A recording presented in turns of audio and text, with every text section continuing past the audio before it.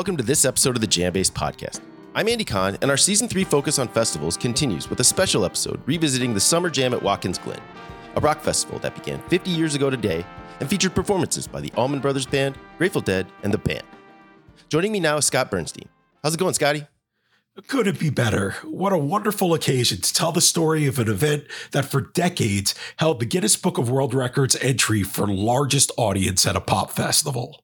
Wow, I can only imagine the crowd needed to set that record. So how many people attended the Summer Jam? It's estimated that 600,000 music fans made the trip to Watkins Glen Grand Prix Raceway for what was originally billed as a one-day concert but turned into 2 days of music. That's wild. So who did you speak to about the Summer Jam at Watkins Glen? The guy that literally wrote the book. 3 chapters of a book on the event, Alan Paul.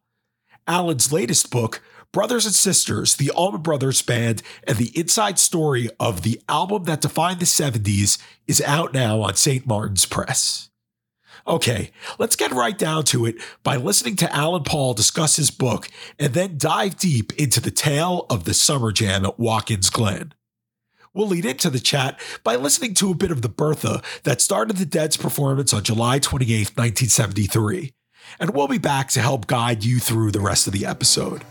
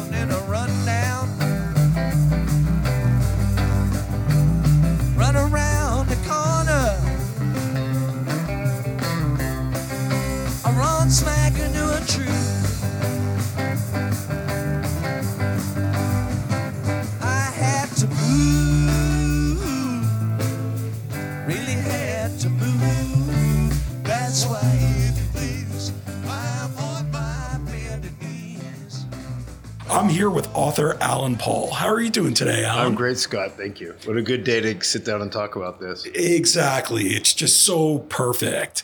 And this isn't your first book on the Allman Brothers Band. Can you tell us about your first book? Thank you. Yeah, the first one is One Way Out, the inside story of the Allman Brothers Band. And that came out in 2014, and I really thought I had said my piece on the Allman Brothers, and I had no intention of dipping back in. But a few years ago, I was actually talking to my friend Brad Talinsky, who was my longtime editor at Guitar World, and he's written some great books on Jimmy Page and Eddie Van Halen and the history of the electric guitar. And we were talking about what I was going to do next, what each of us was going to do next. And I said, well, I think I'm sort of done with the Allman Brothers. And he was like, "You're crazy, man. Don't be done with the Allman Brothers. You're the man. You've got all this knowledge and people care about it, and you're crazy. Don't do that." And Brothers and Sisters is really unexplored. And we talked about it for about an hour, and his vision ended up being quite a bit different than where I ended up. But the concept 100% came from him. So thank you, Brad. Because it's true that during this period when everyone thought the Allman Brothers were going to die, it was in the sort of sad aftermath of Duane Allman's death and then Barry Oakley's death. They end up emerging. They're by far most popular and most culturally relevant. And Watkins Glen is part of that cultural relevance. That's when they, in combination with the band and the Grateful Dead, and really the Grateful Dead, the band was, oddly enough, almost an afterthought, I think, to most people going. And I Sure. say that with all due respect to one of my very favorite musical acts, but I think that's just the facts. It was really the Allman Brothers Band and the Grateful Dead that were drawing these people. The fact that they did draw, as you said, 600,000 people to, no offense, Finger Lakes region, beautiful area, but it's pretty remote. Yes. This is not suburban New York or Boston or Los Angeles or Chicago. Not at all. It's quite amazing, and it's one of my favorite parts of the book. So I'm really happy to talk to you about it. Well, how did you, getting back to the book in general, once you had this concept from Brad, where did you go from there? Tell me about the process. Well, my very earliest ideas, and some of that was from my conversation with Brad, was how influential the album was musically, including in Nashville. And I ended up sort of dropping the Nashville thing, although I think it is, I shouldn't say drop it. I ended up really de-emphasizing it. Sure. It is in there. But one of the things that I liked about this book is that I had concepts of what I was going to do. I felt like the Allman Brothers Grateful Dead relationship was unexplored relatively for how important it was and how many people love both of those bands, including me. And there's so much cross-fertilization of the fan bases. I don't really understand people who like one and not the other. To me, although I do know people like that. So I wanted to explore that. This was that relationship peaked during the Brothers and Sisters era, most obviously with Watkins Glen, but also just 6 weeks before Watkins Glen, they played 2 shows at RFK Stadium in Washington that drew 83,000 people, which I think makes the Watkins Glen thing even more remarkable. And the Grateful Dead have just, when goes live, the Grateful Dead have just released audio of their portions of those shows, as part of a box set called "Here Comes Sunshine" 1973. Right, and they sound great. I mean, I think both bands, were really at peaks. I wouldn't say the peak. I mean, with the Allman Brothers, you would probably have to call the peak the Fillmore East era, the Duane Allman era, but it was a different band. And I think it's one of the things I wanted to call attention to in terms of them was because of the power of Duane and how great he was and the power of Fillmore East. I feel like this era ended up being a little bit overlooked and disrespected even by most of the most hardcore fans, which is interesting and kind of weird because it also was by far their most popular era. I mean, Brothers and Sisters is their best-selling album by a long shot. Ramblin' Man was their only hit single. Yeah. Totally an anomaly what it sounded like. And so some fans maybe were a little uncomfortable with it.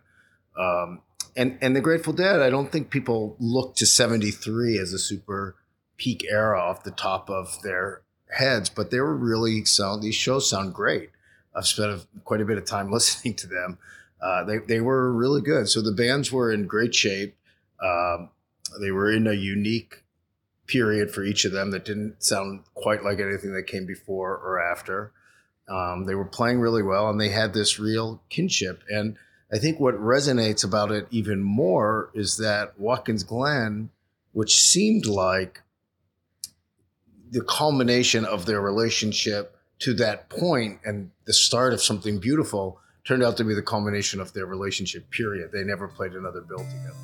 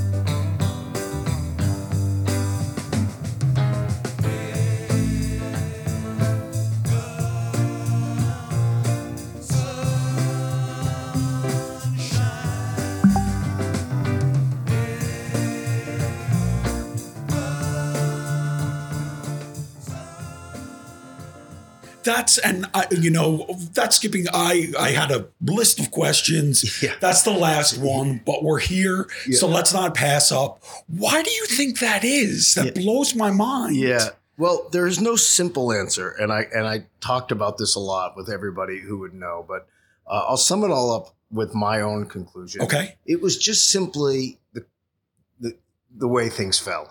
And the most key thing, remember, 1974, the Grateful Dead take a hiatus. Sure. So they don't perform really essentially for the next 2 years.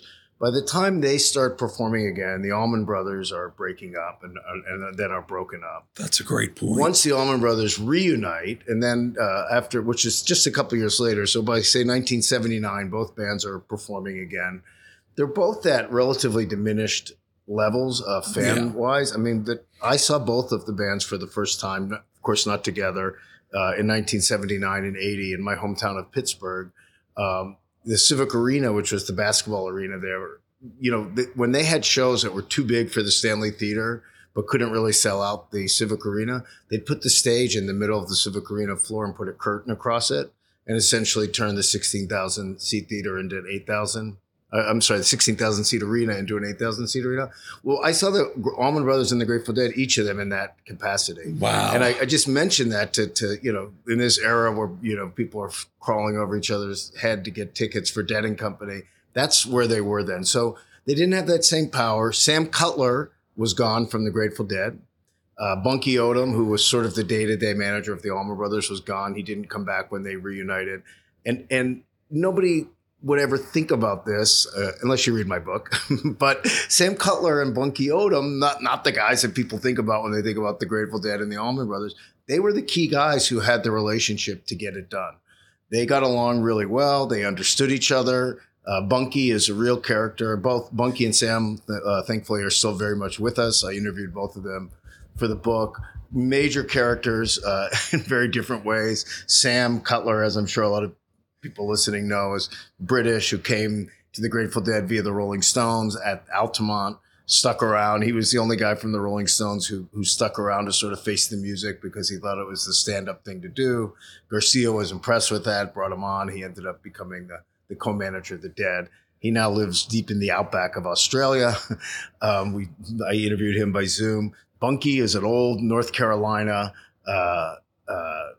promotions man. Great. They're both great storytellers. Sam has a heavy, I guess, Cockney accent. I'm not really an expert in British accents. He has a heavy British accent. Bunky has a pretty heavy Southern drawl, but they just hit it off. They understood each other. They liked each other, and they got things done. So there's that really simple fact that's sort of boring relatively to, talking about Greg Allman and Dickie Betts and Jerry Garcia and Phil Lesh and stuff, which is more romantic. But that's really the fact.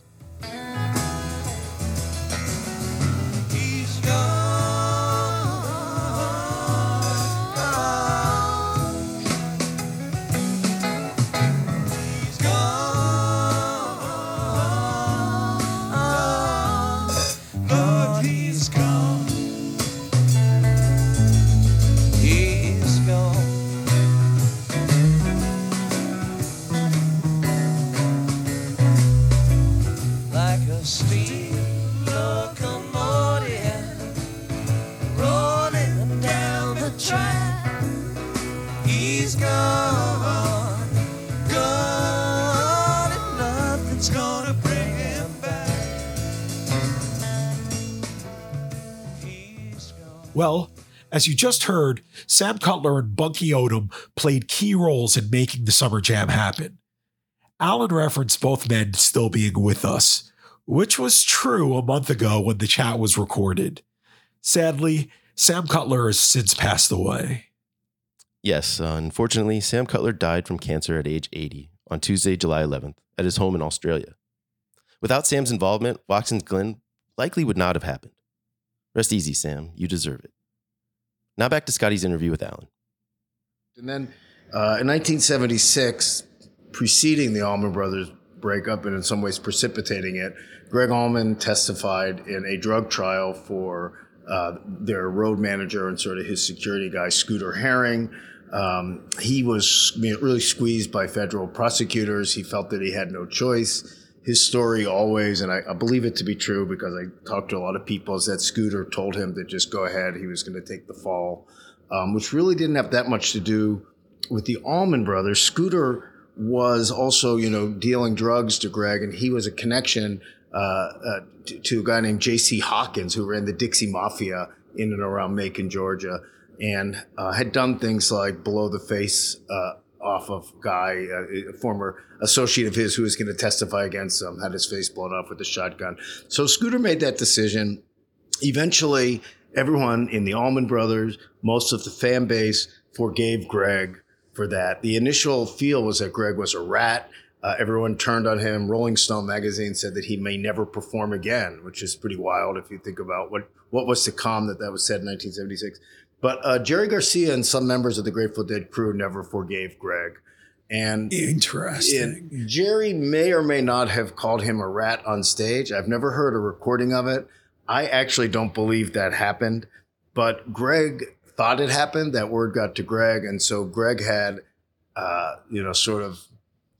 he turned on Jerry and the Dead. And in later years, he said negative things about them. And people bring that up to me all the time. Oh, Greg didn't like the Dead. It's really not true. He just was really hurt by that. And geez, if they could have ever gotten in a room together somewhere along the way, they probably could have had a conversation and straightened that out, but that never happened. And they never were quite on the same footing again. By the 89, when the Allman Brothers reformed, the Dead, of course, was starting to get to this level of being stadium bands, and it just never lined up again. It's interesting, and I certainly I'm 46 and came into the Allmans during that early 90s when Warren and Alan Woody were key members of the band, and had heard from some of the older fans older Deadheads about why they didn't like the Allman Brothers and that they thought Greg was a rat. And this was the most in-depth I've read about what actually happened. And I think it's an important part of this book and a key component of what you covered this time around. Thank you. Yeah, I delved really deeply into the trial. I tried to keep it moving. I mean, it's not that many pages, but I ingested the court cases. I interviewed lawyers. I did as much as I could because I felt like I really had to understand it. And I listened extensively. I don't think we've mentioned this yet, but I thought also at the heart of the book are some interviews that Kirk West did, the tour mystic of the Allman Brothers. I know a lot of people know who he is, but one of my best friends and the key for me, people always ask how I became an Allman Brothers insider. It was really ultimately through my relationship with Kirk. So he's been there with me, through thick and thin. He had, while the band was broken up in the mid 80s, he was writing a book on the band. He was sort of a super fan, and he spent several years and a lot of time and money going all around the country and interviewing everyone. Greg, Dickie, J-Mo, Butch, Chuck Leavell. Lamar Williams, unfortunately, had already passed away, so no interviews with him. But also Phil Walden, Bill Graham, Bunky Odom, as mentioned, a lot of people. And Phil Walden, for those unfamiliar, is another key component of this book. He was the manager of the Allmans at the time. Phil's a fascinating character. Thank you for mentioning that. I was thrilled to be able to go into him a little bit more, too, because without him, there would have been no Allman Brothers band. And yet he also was such a conflicted, so full of conflicts of interest. He was, as you said, their manager. He also owned the record company, Capricorn Records, which is right there a major conflict, not totally unusual in the early days of rock and roll. But, the main job of a manager is essentially to negotiate deals with other people, namely the record company. So he was essentially negotiating with himself. He also owned their publishing company, which generates a lot of income through songwriting. He owned or was a part owner of Paragon, which was their booking agent. He had a stake in the ownership of the travel agent, the liquor store where they bought their liquor, had his hand and everywhere. the merch company. A fascinating character, but I lost my train of thought. No, we were talking about Kurt West. Yes, I'm sure. Thank you. So Kirk had those interviews, and in his interviews with Greg, it was an interesting period, especially for Greg, but really for all of them. They were broken up. It was 1986 and 87 primarily.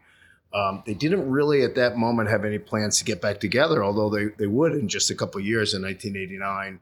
And they were quite honest and reflective, and it wasn't too far past the events. It was 10 years after the first breakup, 13 years after Watkins, Glen, and Brothers and Sisters. And it was pretty fresh. And Greg spoke extensively about the trial. in a way that he really didn't in later years. I did speak to him about it in my interviews with Greg, but relatively surfacey, the way he talked about it compared to the way he was talking about it then. He was more open. So that was invaluable. Kirk's interviews were invaluable in a lot of ways. That may have been one of the very most invaluable ways, because there was really no other period, even in his own book, I don't feel that Greg addressed that issue. And also his marriage to Cher, he spoke extensively to Kirk about, two subjects that in later years he was a bit touchy about. Sure. You could ask him about it, but he wouldn't go very deep. He would answer, but again, with sort of prepared answers, not really thoughtful, searching answers the way he was with Kirk in 86 and 87. So extremely grateful for those interviews. Incredibly meaningful to me that Kirk entrusted them to me. And it was a lot of work to digitize them and listen to them, hundreds and hundreds of hours. But mostly fun work and incredibly rewarding, because it gives the book, I think, just a depth that it couldn't have any other way. When the moon hits the southwest horizon with the scream of an eagle on the fly, I will walk alone by the black muddy river, listen to the ripples as they moan. I will walk alone by the black muddy river, sing me a song of my own. And Kirk, when the Almonds reunited, one of the reasons he didn't write the book was because the Almonds reunited. They recruited him, right? Yeah, that's right. Yeah, so Kirk went out when the Allman Brothers reunited in 1989. Kirk, by trade, I should say, is a photographer, and a great photographer. You can go to kirkwestphoto.com, I think it is, photography.com. His photos are fantastic of the Allman Brothers, but also of, most of the rock and blues greats of the 70s, I guess I would say, from the Police to Johnny Paycheck to the Bee Gees and Buddy Guy, B.B. King, Albert King, but, all those guys. So Kirk first went out on the road in 89 as a tour photographer. And they quickly realized they liked talking to him and they didn't like talking to the road manager that had been hired by Danny Goldberg, who was the then manager. And so they just started talking to Kirk and telling him to talk to the other guy. And then eventually they fired the other guy and they made Kirk, I think, first the assistant tour manager and then the tour manager.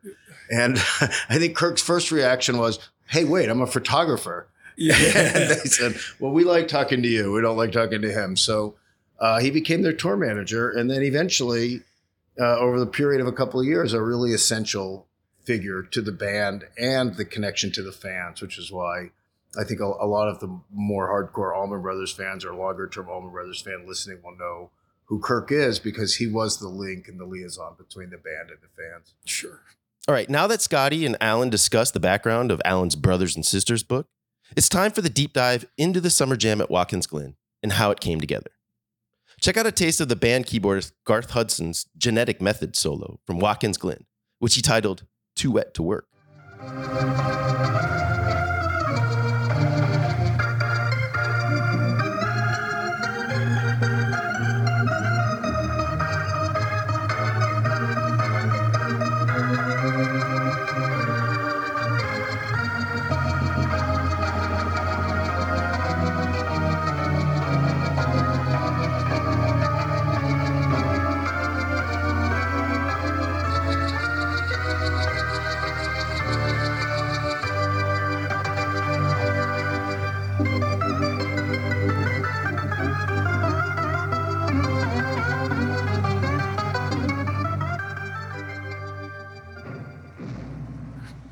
Well, that brings us to the Summer Jam at Watkins Glen.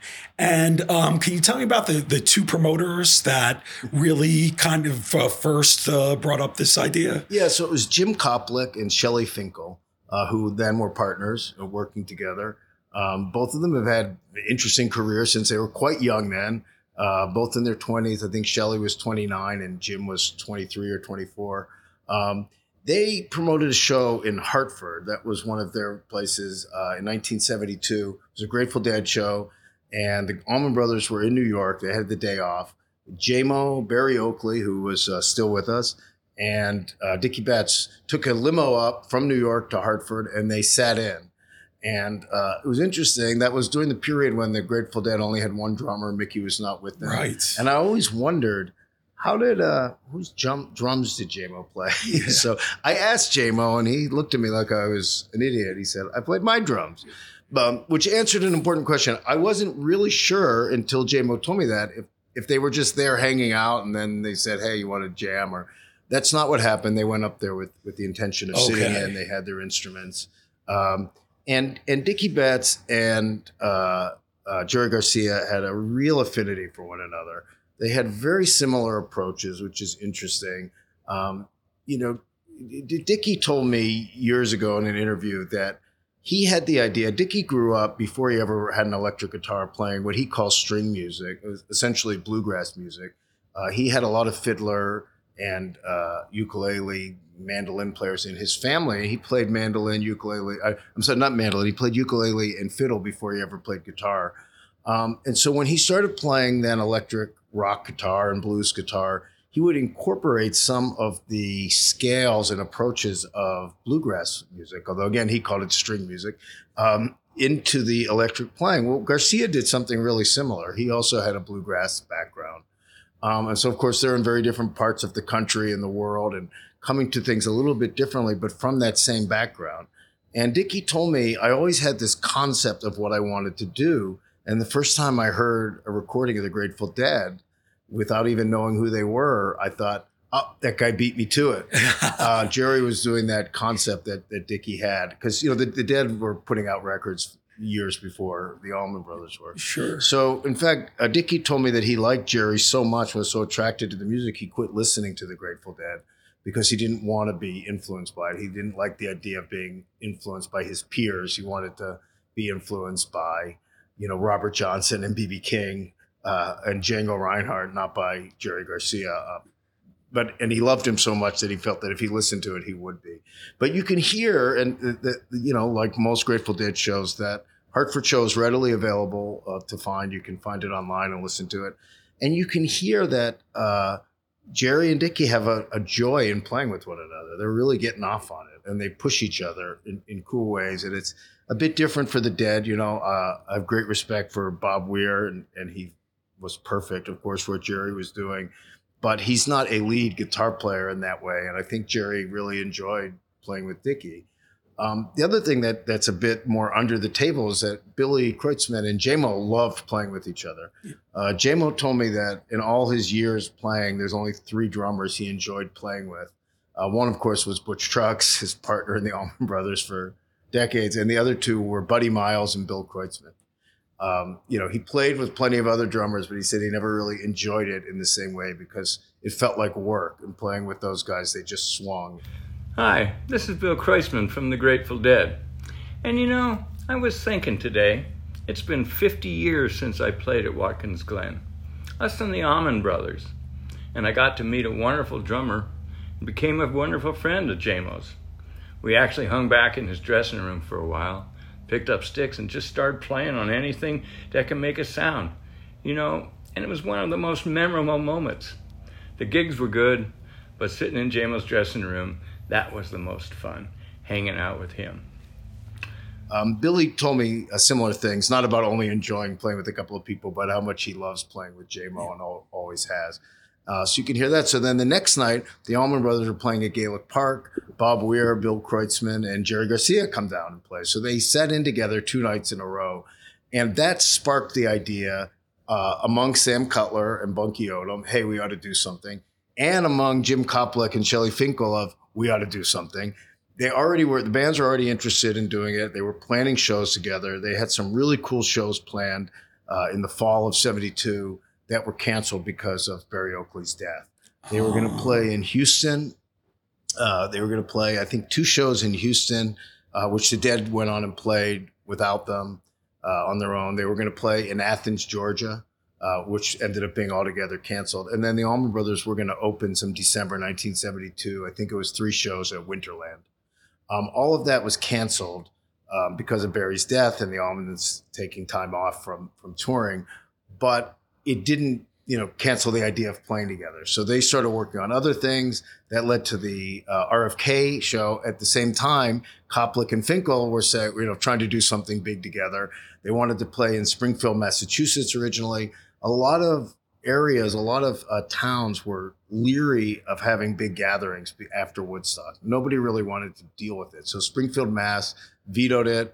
Bill Graham was planning something for the Allman Brothers and the Grateful Dead together in Ontario, California. That went as far as being announced as a show, and then that got canceled by the local authorities out there. So was that before the Watkins? Yes, I forget the exact date. We could look that up in a moment. Yes, I think it was before. I believe it was supposed to be in May of 1973. Okay, but it was announced and then pretty quickly canceled because the authorities put a really tight curfew on. I think it was going to be 3 hours before sunset or something. And there was no way to get the 2 bands in. You can't get the Allman Brothers or the Grateful Dead, much less both of them, and tell them to play 90-minute sets. Like, that's not happening. Yeah. So, if you have those 2 bands, you're going to have a full day of music. So Watkins Glen became the focus, and maybe some of that other stuff being canceled had to do with the buzz that was building up amongst kids. One of the things about this, writing about this, that was the most interesting and fun for me was talking to many, many, many people who were there. What I started to realize as I wrote sort of a first draft of these. I originally thought it was going to be a chapter and became multiple chapters. I had great stuff from members of the Allman Brothers. I had great stuff from members of the Grateful Dead. I had Sam Cutler, I had Monkey Odom. I had Red Dog. I had Bill Graham, who was not the promoter, as we said, Shelley Finkel and Jim Koplik were. But at the Grateful Dead's suggestion, they brought in Bill to build and manage the stage and run the backstage area, which turned out to be a great idea. So he was also involved as sort of a quasi-promoter. I had information from all of them. I had some great stuff from Robbie Robertson. I had the bands really well covered, but I realized, I don't have the voice of the fans here. And so I put up a post, I guess on my Facebook page, and I said, hey, I'm going to write about Watkins Glen Summer Jam. Anyone who was there, please send me a note and I'd love to interview you. And I thought I'd get a handful of people and start sorting through them. And I got flooded with responses. It was unbelievable. So I realized, well, I don't have time to interview everyone. What am I going to do here? So I sent everyone a sort of form message and said, please just tell me about your experience in a few sentences. And then I picked people who made either were most interesting and different from one another, because I didn't want 20 of the similar stories, and did interviews with them, and it was fascinating. And one of the things that struck me, and has continued to, because I keep meeting people, and I'm sure once this comes out, I'm going to meet more and more and more people in the coming weeks and days as I go around and talk about the book. So many people were 14, 15, 16 years old, which means now they're 54, 55, 50, or I'm sorry, 64, 65, 66. It was 50 years ago. And it's quite amazing to me. And and even having grown up in that era, I mean, like I was talking about going to those Grateful Dead and Allman Brothers shows at the Civic Arena. I was about 13 and 14 when I did that. And somehow my parents let me do that. It was fairly nutty. But that wasn't going for 2 days, hundreds of miles away to this huge thing with 600,000 people. But the people's stories are wild. One of the people I interviewed who was there was my good friend, Andy Aladort, who is my co-author of Texas Flood, and also my partner in the band Friends of the Brothers. We played the Allman Brothers music. But Andy was there, and he had an interesting point that he made to me and that I tried out on everyone. And I really came to realize that he was quite right. What happened was there were so many kids who were not old enough to go to Woodstock, which, remember, was just 4 years earlier, 1969. Okay. But they were old enough to be aware of it. Maybe they were like 11, 12, and their older siblings went, and their cousins went, and their neighbors went. They were very aware of it. And their attitude was simply, if something like that happens again, I'm there. And they didn't want to miss it. And they felt like it was a second Woodstock. It was not how it was advertised. There's a lot of differences to Woodstock. There were 3 bands, not multiple. It was only supposed to be one day of music. As you mentioned, today's the 50th anniversary of the sound check. It became 2 days of music, but it really was a 1-day festival with 3 bands. That's what it was. Wasn't supposed to be Woodstock, but it sort of became that. And part of it was because of this insistence of people like, I missed Woodstock, I'm not missing this. And so people flooded here from all over, particularly the Northeast, but certainly, I mean, I interviewed people who drove up from North Carolina and Georgia and Texas and Chicago. I mean, it was by no means just the Northeast. And you talked about the demographics. 30% of those ages 17 and 24 are living between Boston and New York, as well as 1 out of every 350 Americans were at Watkins. Yeah, Bunky Odom was the one who first, I think, gave me those numbers, and I checked them out as best as I could, and they basically check out.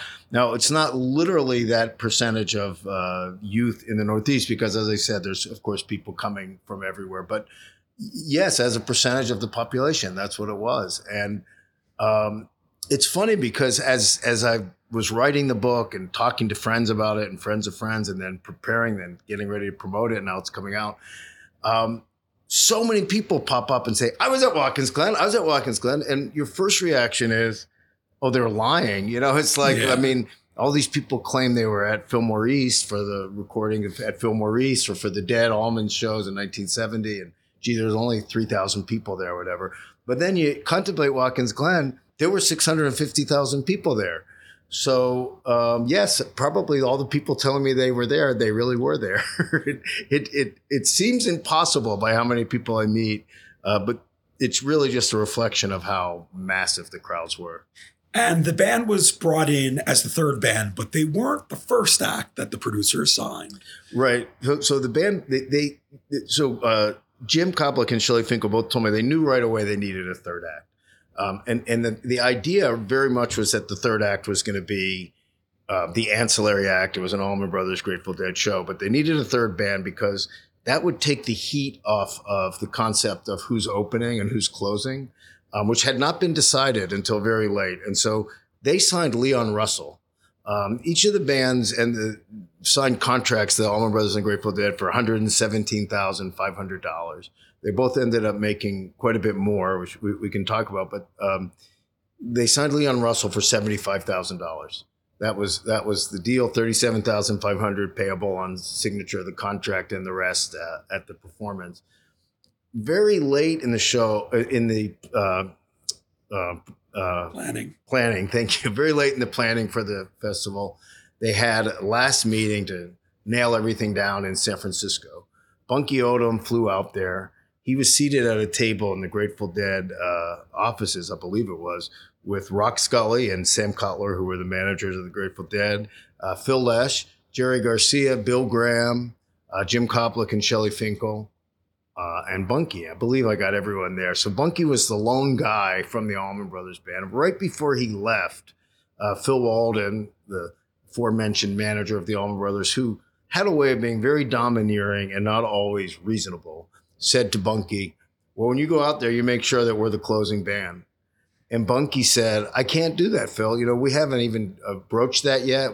I think we might do a coin flip. You know, they didn't really have a plan of who was going to close. And everybody knew that was a potential issue.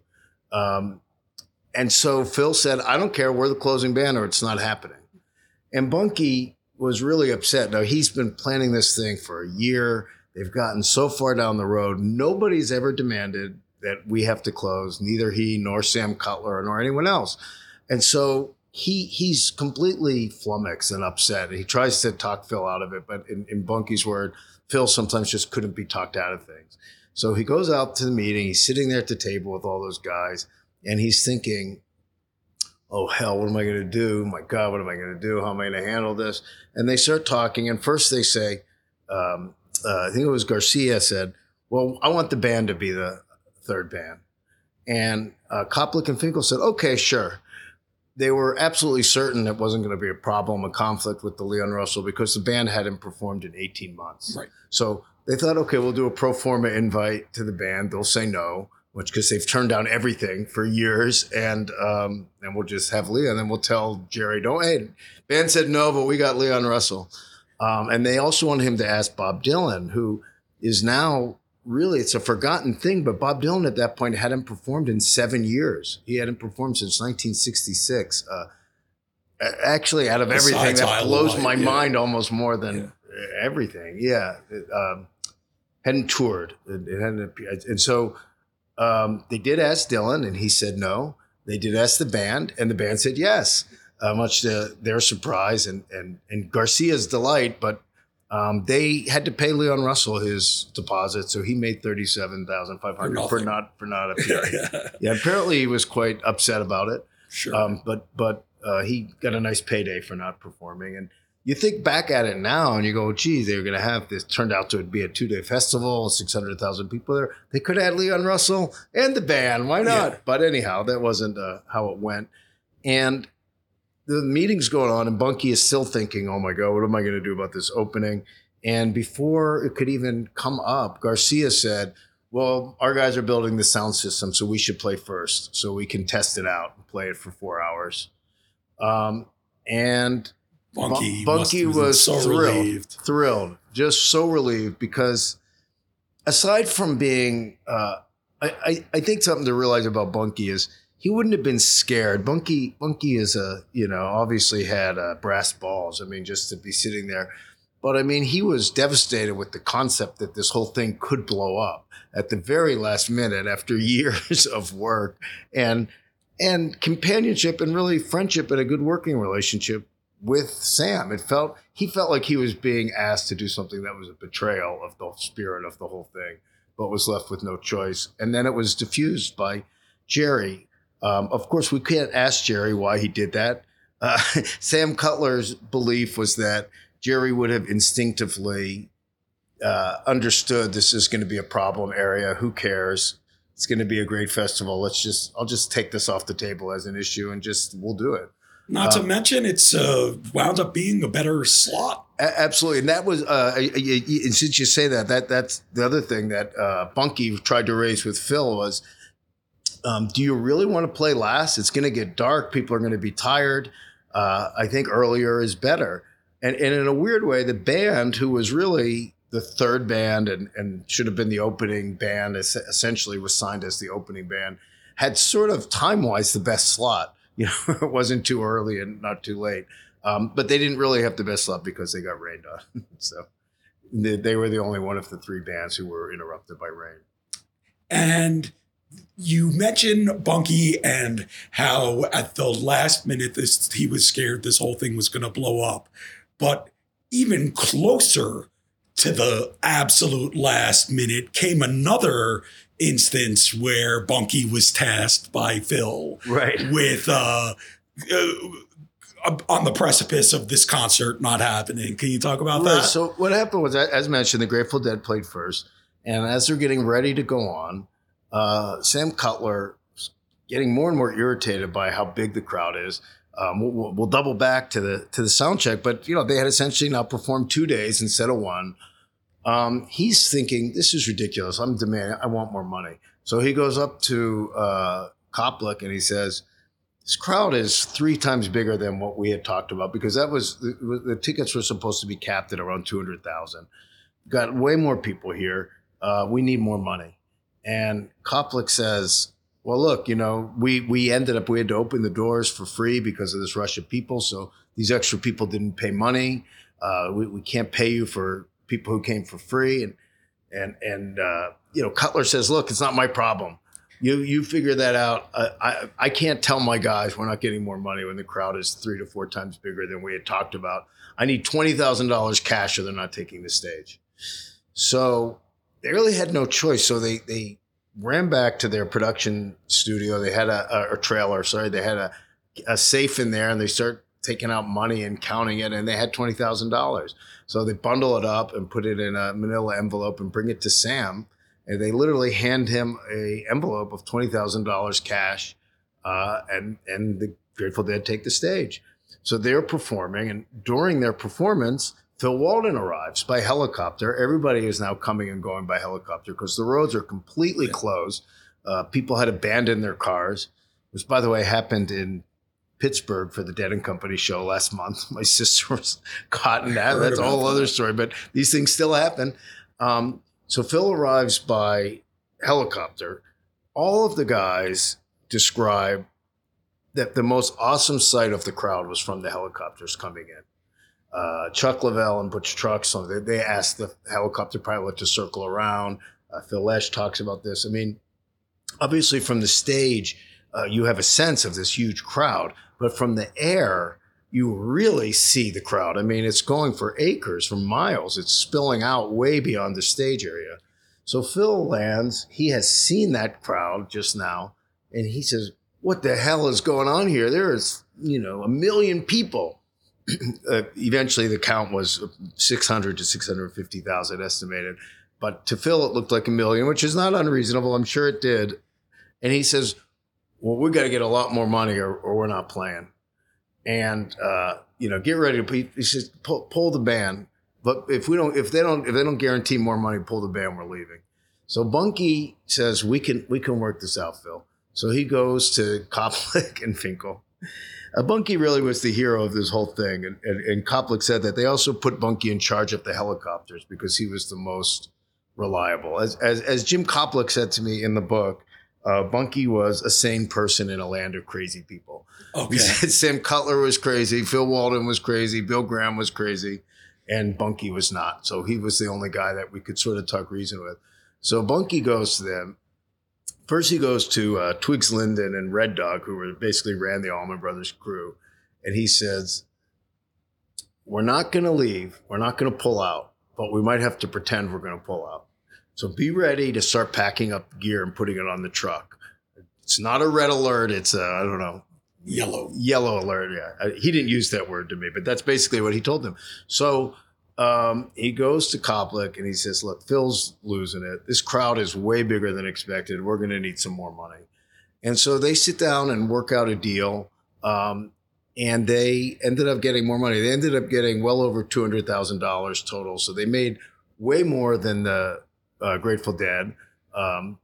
And Bunky always felt bad about that. In fact, because from the very beginning of the conversation and the negotiations, it was agreed that it was what's called most favored nations, where they would make equal money. And that was important. That goes to the same idea of who was going to open and close, that they were co-headliners. Truly, sure. There was not an opening band, even though Grateful Dead played first, but they were not the opening band. They were just the band that played first.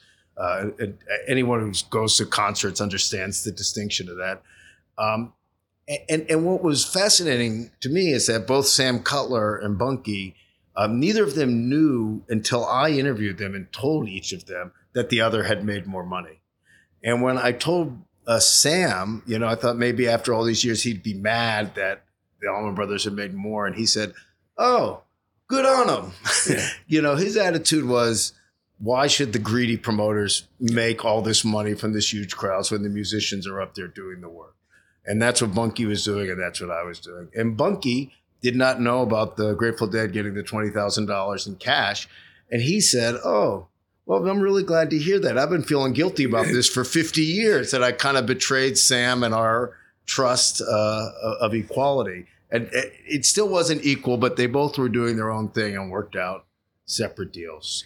Do you think the promoter still made a fair amount of money off of Watkins Glen? Yes, I know they made a fair amount of money because I asked them and they told me, and they would be happy to cry poor if that had ended up costing them money.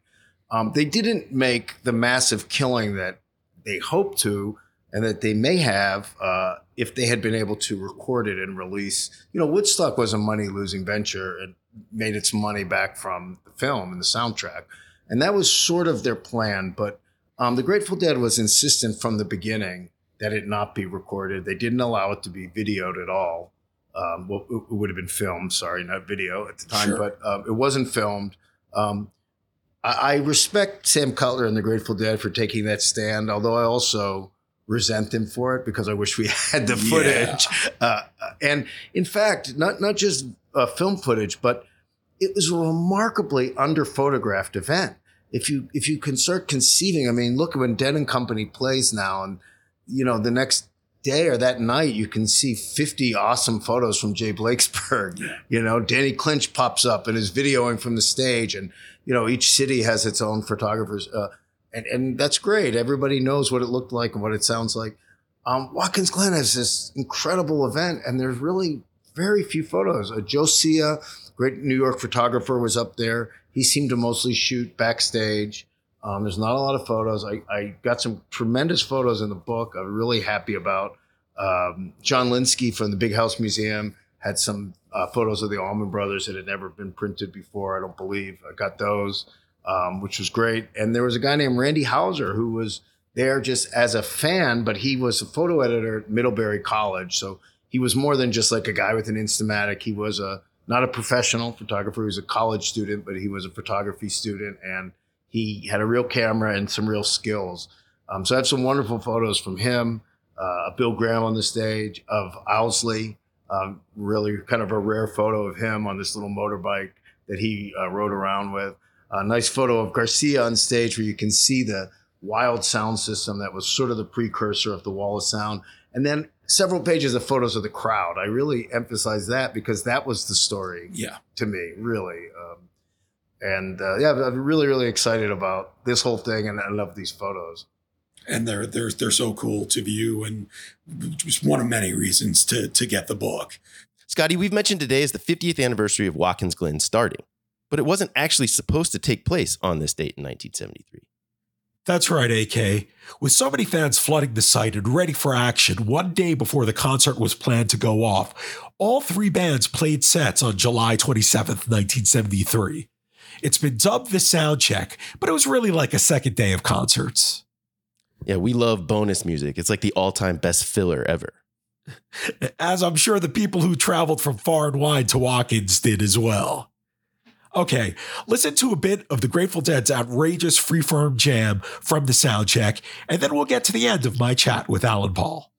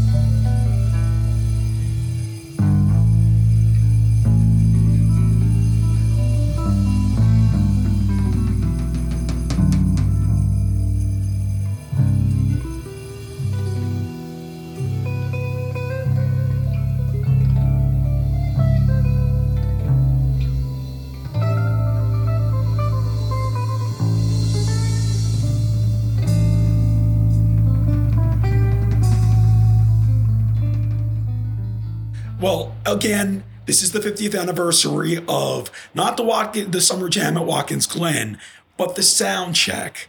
Can you talk a little bit about how this impromptu concert came together that turned what was supposed to be a one-day event into a two-day event? Yeah, so it was a confluence of events, but if you had to sum it up in two words, it would be Bill Graham. It was his idea. Again, he wasn't the promoter, but he was there running the stage and the backstage and was obviously involved and had the respect of everyone involved. Obviously, the Allman Brothers, the Grateful Dead, had great love and respect for Bill from work at the Fillmore East and West and Winterland. And the promoters respected him, of course, as one of the great promoters. And so as the crowds are streaming in, we're starting to have a situation. So 2 nights before the concert, late on the 27th, early into the 28th, they're having a bit of a crisis. What are we going to do? People are streaming in. They're worried about having a security situation. They're worried that the gates aren't going to hold, which would mean the fence gets pushed down, which could lead to injuries and a stampede and a bad situation. And so Bill Graham says, you need to stop selling tickets They still had a ticket window open. You need to stop selling tickets. You need to open the gates and take the fences down and be in control of it. And they initially said, no. We can't, we have a lot of money. We need to get our money. And he said, look, you've made your money. You're going to lose a lot more than money if this gets out of control and it's in danger of getting out of control. So he won and they opened the gates. So it became a free concert, which was clearly the right thing to do. And it was good that they had the foresight pushed by Bill to do it probably not long before it would have been forced to be done in an unpleasant way. Yeah. So the next step in that whole thing is now there's maybe not 600,000 people there yet, but hundreds of thousands, 200 to 300,000 people are on the grounds the day before, and people are coming in. Meanwhile, the band's never sound checked at all. Literally just a true sound check. I'm talking about testing the sound system, which was an incredible feat, the development of the sound system by the Grateful Dead's quote unquote coven of hi-fi wizards. I mean, they built an incredible sound system that played a huge role in the fact that it stayed safe. They had 3 rows of speakers. They went 300 feet wide. The stage was about 60 feet wide.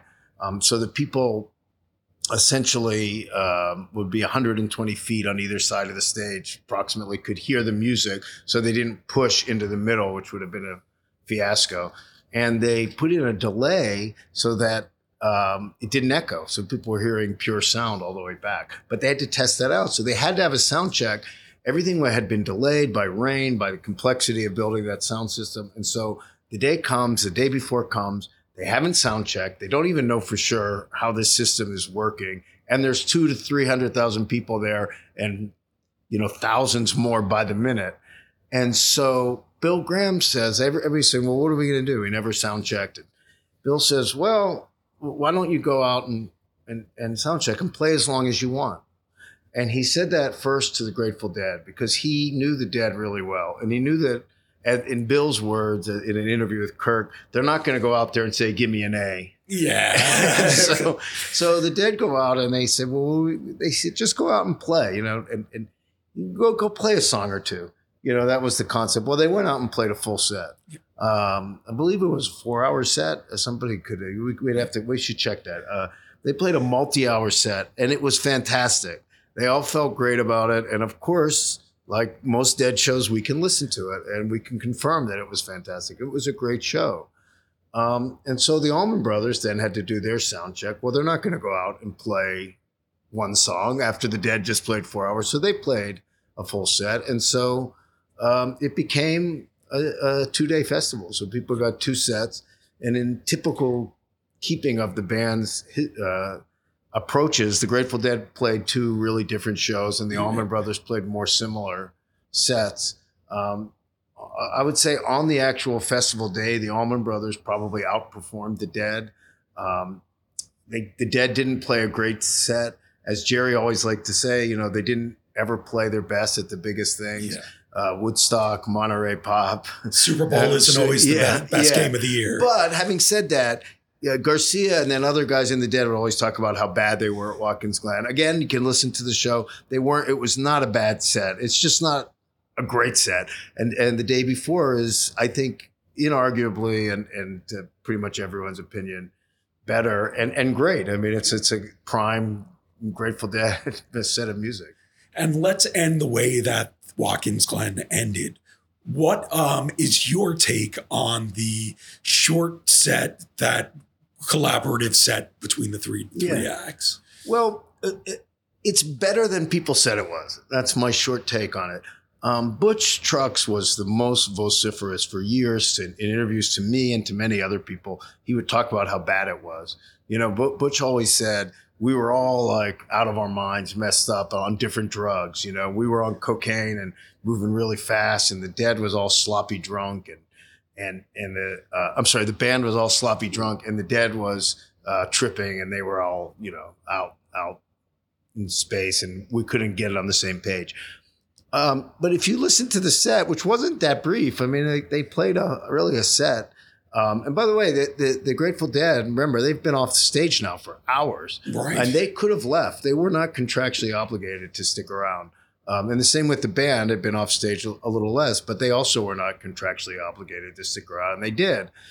And the highlight of that set, I think, without a doubt, is Mountain Jam, which was released on the Allman Brothers Trouble No More 50th anniversary box set a few years ago. So you can look that up, and everybody can hear for themselves. But it's a Mountain Jam with Garcia and Robbie Robertson and Dickie Betts going off with each other. And Jerry sounds great, and Dickie sounds great. And it may not be the greatest collaboration those guys ever had, but it's very good. And the rest of it is fine, if a little bit perfunctory. Sure, absolutely. Alan Paul, Brothers and Sisters, the Allman Brothers Band, and the inside story of the album that defined the 70s. It's out now on St. Martin's Press. I can't recommend it enough. Thank you so much for taking the time to chat with us. Oh, you're welcome, Scott. It's a pleasure. It's thanks for having me. And it's fun to just talk about music with another person who loves it like I do. And especially to your audience, I know people listening feel the same way we do. And those are our people, so thank you for letting me talk to them. You got it.